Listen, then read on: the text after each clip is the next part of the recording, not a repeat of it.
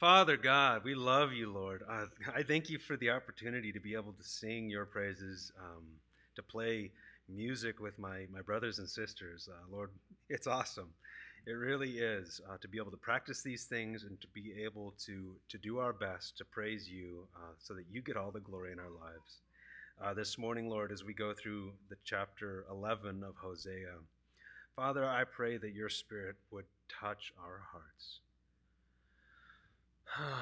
Lord, that this week will have been preparation for the message you have for each and every one of us this morning. I thank you, Father, for your word, that it is alive and sharper than any two-edged sword. And I thank you that it always divides in between what in our life is useless and dross and needs to go away and what in our life is of eternal value. Lord, we pray that you would do that work in our lives this morning. In Jesus' name we pray. Amen. And children, if you'd like to be dismissed, Mariko, standing in the back there, will take you up to Children's Church where there's snacks, and it's pretty cool. I know we don't have snacks here. Hallelujah. I just hear crunching the whole time. So we've been going through Hosea for a while now, and it's actually been a little while since we did a Hosea passage. We're almost done. We're so close. We're actually, chapter 11 is the end of the middle section of the book of Hosea. So I'm going to spend a moment just to go over what we've gone over in the past, because it's been over a year since we did Hosea 1. So if you remember, and if you don't, it's okay, it's still true, in chapters 1 through 3, that's the first section of Hosea. And in that section, God goes to Hosea in person, and he says, go marry this woman, Gomer, and you're going to have children by her. And this is going to be a picture of what I am going to do with Israel. And so what does Gomer do? Well, she marries him and has 3 kids, and then she leaves to prostitute herself. And we don't know if she was a prostitute before he married her the first time or not, but she definitely was after. And she left him and went to commit adultery. And then God says to Hosea, go and find her and get her back, redeem her. And so he does. And when he finds her, he actually pays half the slave price of a human to buy her back. So whatever state she was in a terrible state. Her owner, whoever that was, didn't even consider her to be the full value of a slave. That's how worthless she was at that point. And he buys her back. And the Lord is saying in the first part, in these 1 through 3, which is the easiest part to read, he's saying, this is what I'm going to do with you, Israel. Right now, you are in the part where you are leaving me, where you are pursuing idolatry, where you are whoring yourselves after idols, after other nations. And I'm going to have to let you go and live that life before I can redeem you. And the middle section of Hosea, chapters 4 all the way through 11, is basically God setting up his legal case of why they were so terrible, why they deserved worse than they got. And you've been with me through that. It's been kind of hard to take sometimes. God's declarations of wrath and judgment on Israel has been brutal. And now in chapter 11, we're getting to the end of this whole process. And then the third part of Hosea, which we will be starting next time, is beautiful and different in all and of itself. I guess I'll talk about that when I get there. That makes more sense. So here we come to this critical passage. In chapter 11, God is describing something different. Not just Israel's sin and his hatred of it, but he's describing a conflict in his own heart about his unfaithful bride. Now, on one hand, their continued actions deserve judgment. And I'm just going to read a couple verses out of Hosea to kind of demonstrate this. In Hosea chapter 1, verse 2, he says, they sacrificed to the Baal idols and burned incense to their images. In verse 12, he says, they surround me, God, with lies, and the house of Israel surrounds me with deceit. And then in verse 6 of this chapter, they are obsessed with turning away from me. they call out to Baal instead. So, on one hand, their actions deserve judgment and punishment. They haven't repented. On the other hand, his heart cries out to give them mercy. Like a loving father, he's overcome with tender compassion for his children. And this is one of the most beautiful verses in the Bible. How can I give you up, O Ephraim? How can I surrender you, Israel? I've had a change of heart. All my tender compassions are aroused. I cannot carry out my fierce anger. I cannot totally destroy Ephraim. That's God saying that. That's intense. Now, what's beautiful about this is what we learn about God. If God was only just, we would never experience mercy. If he was only justice, pure, unadulterated, just, then it would purge the earth of all sin. And it would leave behind only desolation, or as one commentator put it, monuments of God's vengeance. But God isn't only just, he is also merciful. Amen? And so here he's crying out his dilemma to anyone who will listen, specifically to the children of Israel. Now, this is great because one attribute of God cannot destroy another. It's not like God has a switch and it's either on mercy or on judgment, but never both. Right? It's kind of hard to imagine, like, how does that work exactly? Well, it's not, he can't override one with another. They have to, because they're eternally existent, they're unchanging. He can't just ignore one of his characteristics. So this puts him in kind of this poetic dilemma that we're going to explore today. And it's beautiful because the solution to it is, frankly, why we're here today. The solution to this dilemma is what brought Christ to the cross. Amen? Well, let's dig in. So we're in Hosea chapter 11. And we're going to be reading the whole thing plus an extra verse. If you would stand with me in honor of God's word, we'll read it together. When Israel was a young man, I loved him like a son, and I summoned my son out of Egypt. But the more I summoned them, the further they departed from me. Their sacrifices to the Baal idols and they sacrificed to the Baal idols and burned incense to images. Yet it was I who taught Ephraim to walk. I took them up by their arms, but they did not know that it was I who healed them. I led them with cords of kindness and with bands of love. I became to them as one who eases the yoke on their jaws, and I bent down to them and fed them. But they will return to Egypt. Assyria will rule over them because they refuse to repent. A sword will flash in their cities. It will destroy the bars of their city gates and devour them in their fortresses. My people are obsessed with turning away from me. They call to Baal, but he will never exalt them. How can I give you up, O Ephraim? How can I surrender you, Israel? How can I treat you like Admah? How can I make you like Zeboim? I've had a change of heart. My tender compassions are all aroused. I cannot carry out my fierce anger. I cannot totally destroy Ephraim, because I am God and not man, the Holy One among you. I will not come in wrath. He will roar like a lion, and they will follow the Lord. When he roars, his children will come trembling from the west. They will return in fear and trembling like birds from the sea, like doves from Assyria, and I will settle them in their homes, declares the Lord. Ephraim has surrounded me with lies. The house of Israel has surrounded me with deceit, but Judah still roams about with God. He remains faithful to the Holy One. Ephraim continually feeds on the wind. He chases the east wind all day and multiplies lies and violence.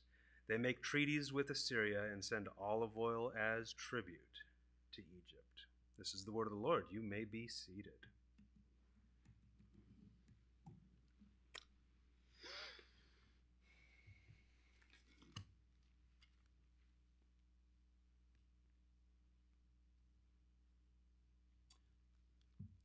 So let's look at those first few verses, 1 through 3. When Israel was a young man, I loved him like a son, and I called him out of Egypt. But the more I summoned him, the further he departed from me. Oh, you can't read this without sensing the father's heartbreak, amen? At the loss of his beloved son. And perhaps you as parents can relate to the feeling of a child pushing away from you the more you reach out to them. Is there any greater sorrow than the rejection of your love? Maybe not many. God's desire for his children was to remain forever in his love and protection, but there was no place in their hearts for the Father who had raised them up and trained them. They were only interested in what they could get out of him, and as soon as the blessings dried up, they hit the road. Can you relate? Can you relate to God? Perhaps parents, maybe. Can you relate to Israel? That's a harder one. I like this quote from one of my commentaries, Garrett's. It says, like a father who's at wit's end over what to do with the wayward child, Yahweh is here at a loss as he tries to resolve the compassion for Israel and the punishment demanded for their sin. It is precisely these texts, or texts such as this, that show that the love of God becomes a vivid reality and not just an abstraction. It can't help but bring us back to that image of the prodigal son. You remember the story? The one son demanding his inheritance now, like that stupid commercial. I want my money and I want it now. The first son, what did he do? He struck off to forge his own path and do as he saw fit. But the father never ceased to await the prodigal son's arrival. It doesn't say it, but I could imagine him standing out there every evening until the sun is set, thinking, hoping that maybe tonight's the night that he'll come back. For how long? For years? I don't know. That's the kind of love that's being described here that God has for Israel, and he's heartbroken about their sin. Verse 4, I led them with cords of kindness, with bands of love. I became to them as one who eases the yoke on their jaws, and I bent down to feed them. There's actually a play of words here. Cords, the kindness and love, they're implied but not literally there. It actually says I led them with cords of human, which is weird, and bands of leather. But the word for leather and love are very similar, and the words for human and kindness go together too. I'm not going to go into the details, but it's a poetic play on words. He's saying that I led them with kindness and love. That's what I yoked them with. So the poetry here describes, it changes. It goes from a father and his wayward son to God being described as a farmer who loved his animal more like a pet than stock. In other words, he never put a bit in their mouth. He never drove them. He never made them work hard in the field. He loved them more than that. So this is like God's favorite, farm animal that he never actually worked because he loved it so much. It's quite literally like David describes it. He made them to lie down by still waters in pastures of green. He always provided them. In the wilderness, what did he do? He met all of their needs. When they needed water, there was water. When they needed food, manna from heaven. For how long? For a whole lifetime. Anything they needed, he provided their needs. When they came to the promised land, there's a huge city in the way, Lord. What are you going to do? I got it. I'll take care of it. I'm not going to make you work hard for this. Just follow me.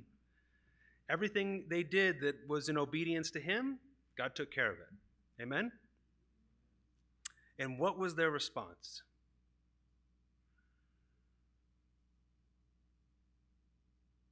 Disobedience. Betrayal.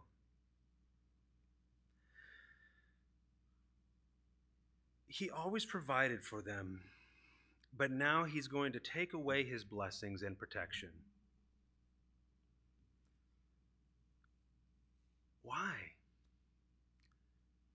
Because they need it taken away. No matter what he's done in the past, they have not loved him. They've not turned to him. They've always resented those cords and bands, even though they're made out of compassion and love. And so he's going to give them a new master. He's going to sell them. Indeed, he's going to use his enemies as a tool to humble them. In a very real sense, God is going to give them what they wanted. Remember, they sought the comforts of the old life, the old sins, Egypt. And in the text, it talks about how much they admired and looked for safety in the people of Assyria. They spent all of their energy trying to become buddies with Assyria. And so God says, all right, I'll make you buddies with Assyria. You're not going to like it. You're not going to like it at all. So they said, we want the comforts of our old life. We want the comforts of Egypt. And God said, very well, back to slavery you will go. God does not always intervene in our heart's desires. Amen? He instead uses the folly of our desires to draw us to repentance. Okay? He doesn't put walls up all the time to say, no, that's a terrible idea, you shouldn't do that. He does sometimes, especially when we're new in the faith. But as you mature, he says, no, if that's what you want, go ahead. Because you need to get to the point where you no longer want that, and then I can love you. Or I'm sorry, he always loves us. And then you can love me, is really what he's saying. So he says in verse 5 and 6, they will return to Egypt, which means slavery. Assyria will rule over them because they refuse to repent. A sword will flash in their cities. It will destroy the bars of their gates and will devour them in their fortresses. So let's go back to that first section of Hosea. Gomer ran away from the love of her husband to pursue other men and was completely given over to her lust and desire for that. So when Hosea seeks to redeem her, he finds her a literal slave, right? Having sold herself into prostitution in the pursuit of her heart's desires. So too the nation of Israel sought the promise of glory, security, and favor from Assyria. And God was going to let them go to their new masters. But like Gomer, they would discover that those promises end in slavery and suffering. Israel's new masters did not love them like God loves them. Where the Lord loved them like his own children and cared for and guided them as his favorite animal, their new masters will dominate them with violence and slavery. If we could just keep that in our mind when we make certain choices in life. Amen? Why is it so easy to step away from the Lord? Why is it so easy to just think, oh, that's pretty, shiny, and look at the promises of this world and not see what it is? It's like a fish who knows that's a hook and it's shining, and he knows it's a hook and it's going to end his life, but he can't help himself. He's got to bite it. God would use Assyria, his rod of anger is what he describes Assyria as in Isaiah, to break their stubborn hearts. They had to experience life outside of God's favor in order to receive his redemption. Brothers and sisters, have you experienced life outside of his favor? Anyone? That's it? Oh, I'm scared for the rest of you. Or maybe you're really smart. You have to know what it's like in order to receive that redemption. Otherwise, it doesn't mean anything. Of course he saved me. I'm great. Right? No. This too is God's grace. How often do we need the same? When we struggle for years with addiction or with sin, it's only because ultimately we love those things more than we love God. Whew! I can't believe you said that. That's horrible. I can say that. As an addict, I can say that. Now, at the time, I didn't think that was true. At the time, I said, yeah, of course I love Jesus with all my heart, mind, and strength. Not. That wasn't true. I was lying to myself. God's grace in our lives necessarily draws us to his love and glorifies the Father, or it pushes us away. Sometimes God's grace is manifested through miraculous healing. Amen? Unexpected blessing. Sometimes it's letting us walk down the path of desolation for a while. Can anyone say amen to that? That is still God's grace. Both roads lead to the Lord, though they don't seem to at the beginning. God's grace is made strong in our weakness. Amen. Let's look at verse 7. My people are obsessed with turning away from me. They turn to Baal, but he will never exalt them. Can we be obsessed with turning away from God? I mean, maybe we don't worship the same idol. Maybe, I don't think anyone here has a Baal idol that sometimes they want to worship. I doubt. But we have other things, right?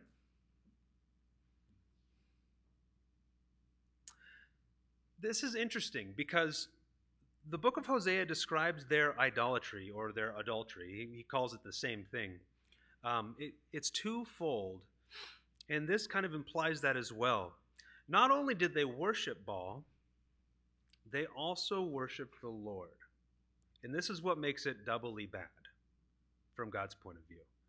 Because we have all of these texts throughout Hosea. We have 6:4, 10, 7:14, and 16, 9, 4 through 5, and if you want those, they're in the sermon notes. And many others that describe their half-hearted worship to the Lord. Okay, they come to him, but not with their full heart.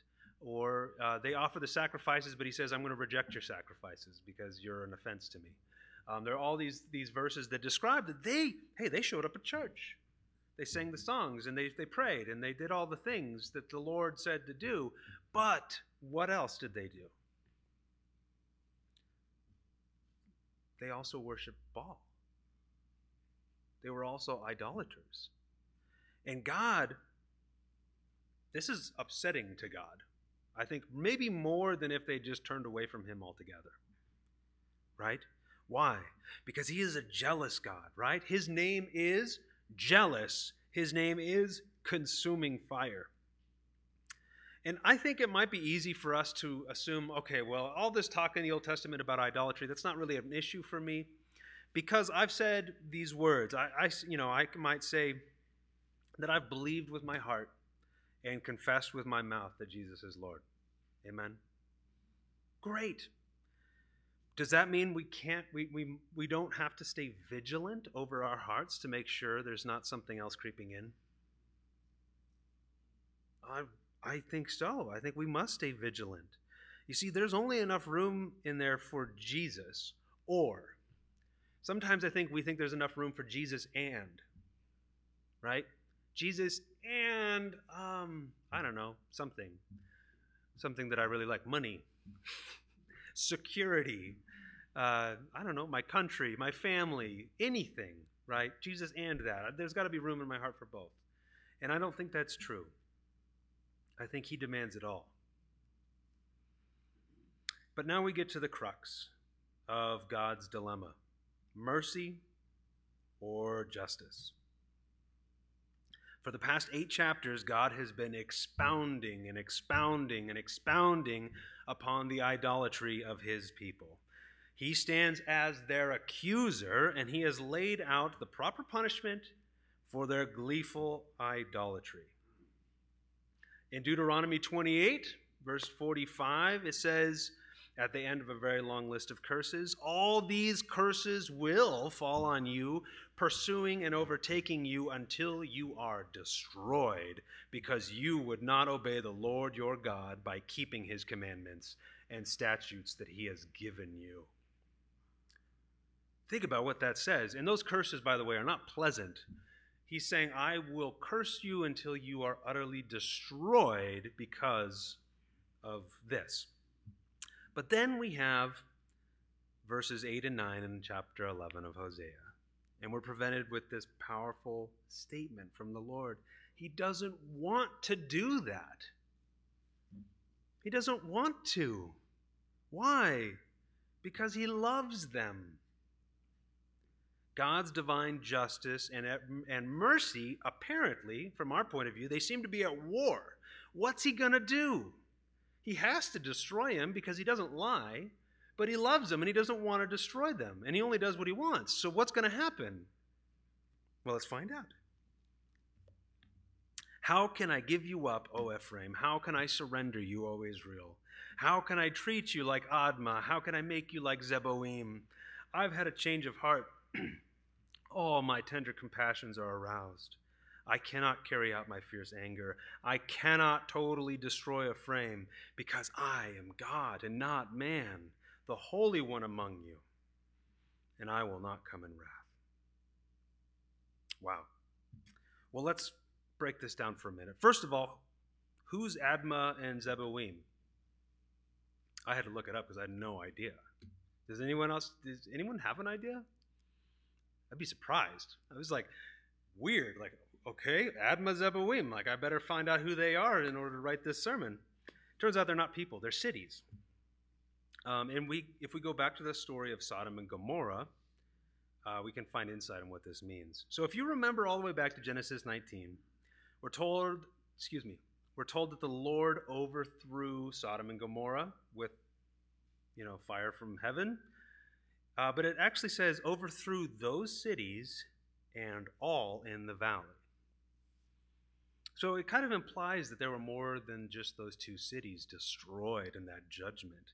In fact, in Deuteronomy 29:23, it warning Israel, says that the destruction of Sodom and Gomorrah, Admah and Zeboim, which the Lord destroyed in his intense anger, etc., etc. So Admah and Zeboim were two of the other cities. So it's not just Sodom and Gomorrah, it's Sodom, Gomorrah, Admah, and Zeboim. So there was more than just those two. But it kind of begs the question, because why didn't he just say Sodom and Gomorrah? Like, if you go through the prophecies of Isaiah and Jeremiah and anything else, you'll see Sodom and Gomorrah mentioned a lot as warnings to Israel to stay holy. Why does Hosea in this spot not use Sodom and Gomorrah? Well, scholars really don't know. They don't know why he doesn't mention it, because he does in other parts of Hosea. But I think it's interesting, because this intentional obfuscation I think it's important, because it implies that those two famous dens of sin were not nor will not be the only people to face the wrath of the Lord. Sometimes we can say, well, God dealt with that problem there and we're good.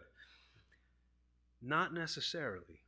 They're not the only cities that will be or have been destroyed because of their intense sin and rebellion against the Lord. In fact, in Matthew chapter 10 and in chapter 11, Jesus has some pretty harsh words for the cities that won't take the disciples in when they go, and specifically for one of the cities that kicked him out. And he basically says that it would be better for them to be Sodom and Gomorrah than to be them and where they're headed. So I think it's interesting because it takes the focus off of the Sodom and Gomorrah story, and it reminds us that God is holy and God is the judge. But what does this phrase mean? I've had a change of heart. I have no doubt that for some of you, this may be causing some unease. Anyone? God changed his heart? Surely, God is unchanging. Amen? He's constant. In fact, he's outside of time. How could he change his mind or his heart? Well, this is sort of complicated. First, we have to understand that the phrase here is an idiom. Okay, it's a Hebrew idiom, and it literally means something along the lines of like, I've been overturned within me. Okay, like we say we have an upset stomach. We don't actually mean that our stomach is mad, just that it's overturned. It's feeling queasy. So in this particular sense, it's an idiom, and it means to be overturned. The other thing we have to understand is twofold. God does not change. Amen? He is. He just is. But the actions he chooses to do and perform, those depend on the context of the situation. Right? So we have to think about this because there's a lot of verses I could read to you, and I'm going to, actually. This is going to be helpful. So we know he doesn't change. It says in 1 Samuel 15, verse 19, the preeminent one of Israel does not go back on his word or change his mind, for he is not a human being who changes his mind. In Malachi 3:6, he says, since I, the Lord, do not go back on my promises to you, son of Jacob, you have not perished. And then we have the opposite. We have that he does change what he's doing depending on the situation. In Deuteronomy 32, verse 36, it says, the Lord will judge his people and will change his plans concerning his servants when he sees that their power has disappeared and that there is no one left confined or free. So the Lord will relent from something that he's doing. In Jeremiah 26:13, but correct the way you have been living and do what is right. Obey the Lord your God, and if you do, the Lord will forgo destroying you as he threatened he would. And there's so many more. I'm not going to read them all. But we have this clear idea that God himself doesn't change. His mercy is always his mercy, and his justice is always his justice. And the two always work together. Sometimes we don't understand how that works, but they never change. God never changes. But what he does depends on our hearts and our position. Amen? If you repent, he relents. Sometimes. So, within God at this moment, there's a friction between his perfect justice and his perfect mercy. And one can't ever dominate the other because both are eternal and unchanging. So in the end, these two attributes reveal themselves in God's holiness. What do I mean by that? He says in here, because I am God and not man, the Holy One among you, I will not come in wrath. Holiness is interesting. That's an interesting term. And just so you know, it doesn't actually say he will not come in wrath. It literally says, I will not enter the city. This is important because if you remember back to Sodom and Gomorrah, if the Holy One were to personally enter into the midst of the people, like he did in Sodom, he would be forced to destroy it. The holiness of God recalls his time in the camp of Israel, where he demanded that they keep holy or keep him separate. Thus, for example, Israel had to keep everything that was defiled away from Yahweh's tent.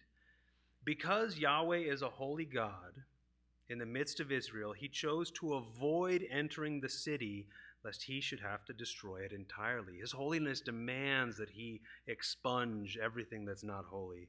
This refusal to enter the city is an act of judgment, saying, I'm not going to be among you, you're going to be without me. But it's also an act of mercy, because he's saying, if I go in with you, I will have to kill you, and I don't want to. Has the Lord ever felt distant to you? Have you ever felt that void in your soul where the Holy Spirit should dwell, and it just feels empty and gone? I'm convinced that this is for the same reason as here. God can't be a party to sin. So if we intentionally idolize, if we intentionally pursue sin, we depart from the presence of the Lord. And this is a mercy. Why? Well, because he doesn't have to destroy us. That's wonderful. But for the reason that the whole leaves an aching loss of what should reside there. And eventually that ache burns bright enough that our lust for the pleasure is outshone by our desire to be whole again. Has anyone experienced this? Yeah, I think that's why it happens. I think the Lord steps out of us because he says he's got to go on his way. He's an idiot. He's got to do it. And I'm talking about myself here. And after I do it for a while and I come back, he says, I told you you were an idiot. And I said, I'm sorry. But it's a mercy. Hallelujah. So let's keep moving.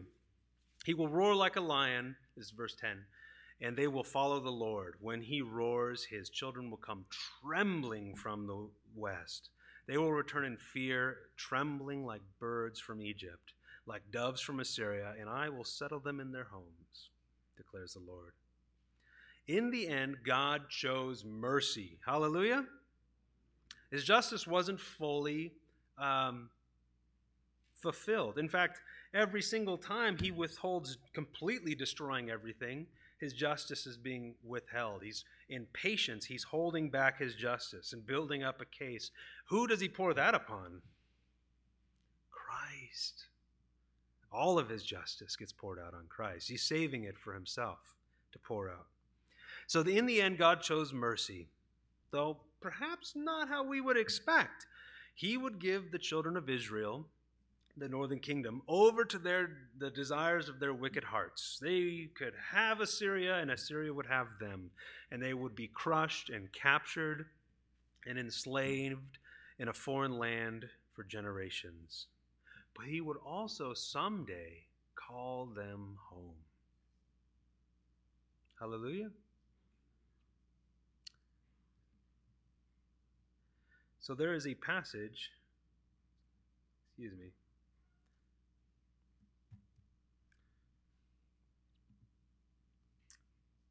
Oh, there we go. Now, the application of this might be unsettling for us, steeped in Western Christian culture. How could the destruction of your country and the death of your family and friends and slavery for everyone else who survived for the rest of their lives, how could that be mercy? I mean, you got to remember, the conquest of Israel was terrible. Deuteronomy 28, that section about the curses, he describes what's going to happen in that.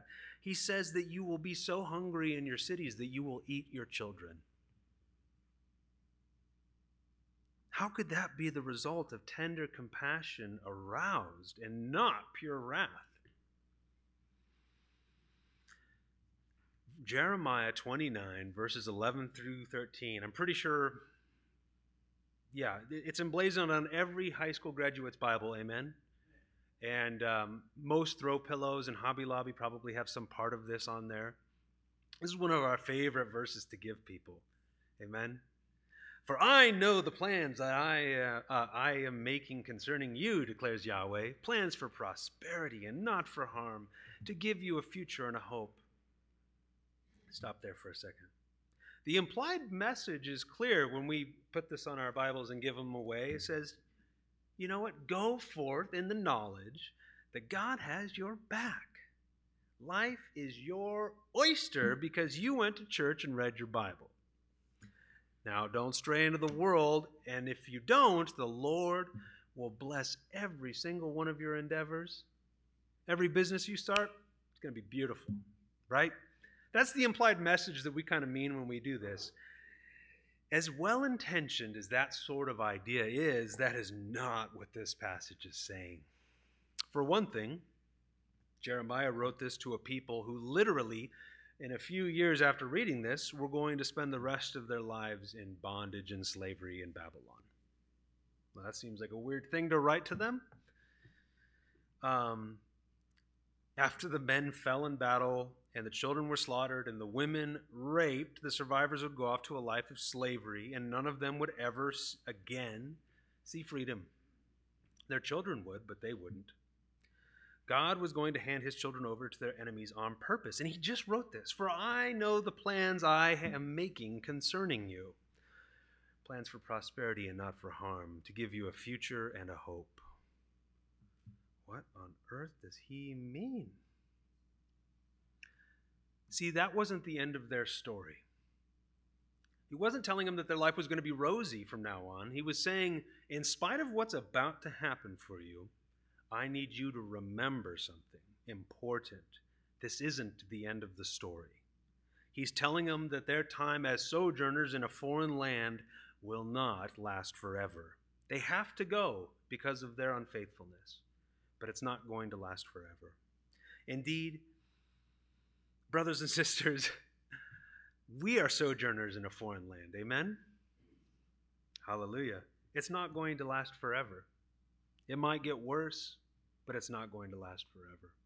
God doesn't promise us that in this life we'll be comfortable or happy or secure, or that we'll live it long or surrounded with friends and family. None of those things are guaranteed. And there's no promises in here that you can say, okay, he gave me all the happiness I could want. Not in this world. In him, absolutely, but not in circumstances.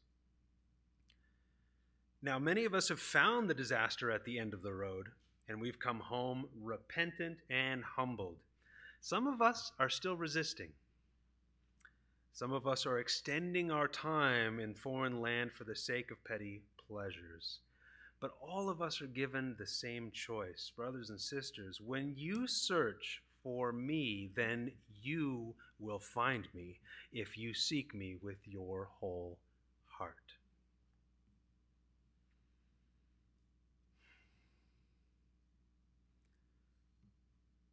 Let's look at verse 12 and 12:1. Ephraim has surrounded me with lies. The house of Israel has surrounded me with deceit. But Judah still roams about with God. He remains faithful to the Holy One. Ephraim continually feeds on the wind and chases the east wind all day. He multiplies lies and violence and makes treaties with Assyria and sends olive oil as tribute to Egypt. So the first son, Israel or Ephraim, same thing. He's already made his choice. The second son, God describes Judah here as still walking with God and remaining faithful to the Holy One. And if you remember in the prodigal son, there are in fact two sons. And I'm not saying the prodigal son is about this particular situation, but it is helpful to understand this situation. This description reminds me of that second son. Remember, the first son went off to self-discover. Let's put it that way. And the second son stayed home with his father. Now, the second son has his own issues, and we're going to get to that in chapter 12 some other time. But for the nonce, he remained faithful to the brother while his other brother whored his life away. Now, we got to remember a few weeks ago, or I would say weeks, it's been months, we talked about how some of the people in the nation of Israel repented and went south to Jerusalem before the Assyrians came in. There's always a remnant of those who remain faithful to the Lord, even while the lion's share walk away. Hallelujah. Amen? The men's group and I, we were talking last week about how, based on the scripture, there will always be a brother or sister who's a Jew who believes, because there's a guaranteed remnant. That no matter what happens, there will always be at least some. See, what's often misunderstood about the parable of the prodigal son is the reason for his ultimate repentance. Now, I'm sure if I were to poll you about why he had to repent and go back, I know that you would all remember the feeding of the unclean pigs, and the reason why he got there was because he spent all of his money, right? But there's a nugget here that's easy to miss and shocking in its implication. He did spend all of his money on prodigal living. But there was something else that happened. It says in the text, a severe famine arose in that country, and he began to be in need. Yeah, his unwise, selfish spending made him vulnerable, but it was an act of God that broke him. A mercy of God that brought him to his knees. Like the Israelites, we are all called to repentance. And it is by God's grace that we find ourselves in a position to repent at all. Amen? He will allow you to walk away, knowing that as grace like rain who pours down on sinner and righteous alike pours upon you, you will be forced to either repent and turn home, humbled, prepared for a new life, or hardened beyond any hope of salvation. Now, we're not called to figure out who around us is the former and who is the latter. Hallelujah, because I'm terrible at it, right? I thought I was doomed, and here I am. Hallelujah. We are called to be partakers and messengers of God's grace. He says, "My grace is sufficient for you, for my power is made perfect in weakness. Therefore, I will boast all the more gladly of my weaknesses, so that the power of Christ may rest upon me."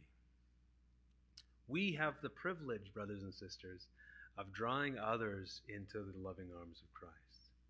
And in order to do that, we have to be right with Him first. Have you come into the arms of God? Have you repented? That means to turn away from, to reject. Have you repented from the life you led? Is that life taking you away from Christ? Because remember, God's justice demanded destruction of the sinners. And instead of destruction of the sinners, God sent His Son, who was the only non-sinner to ever exist, and He destroyed Him on our behalf. The invitation is open to all of us. The grace flows out. It flows like rain right here, right now, everywhere you go. There are people all around you, some who've received the grace and some who are being hardened by it. If you haven't received it, brother or sister, I pray that today you would grab me or Pastor Paul or someone and talk and pray and come to the cross and experience what your life is really about.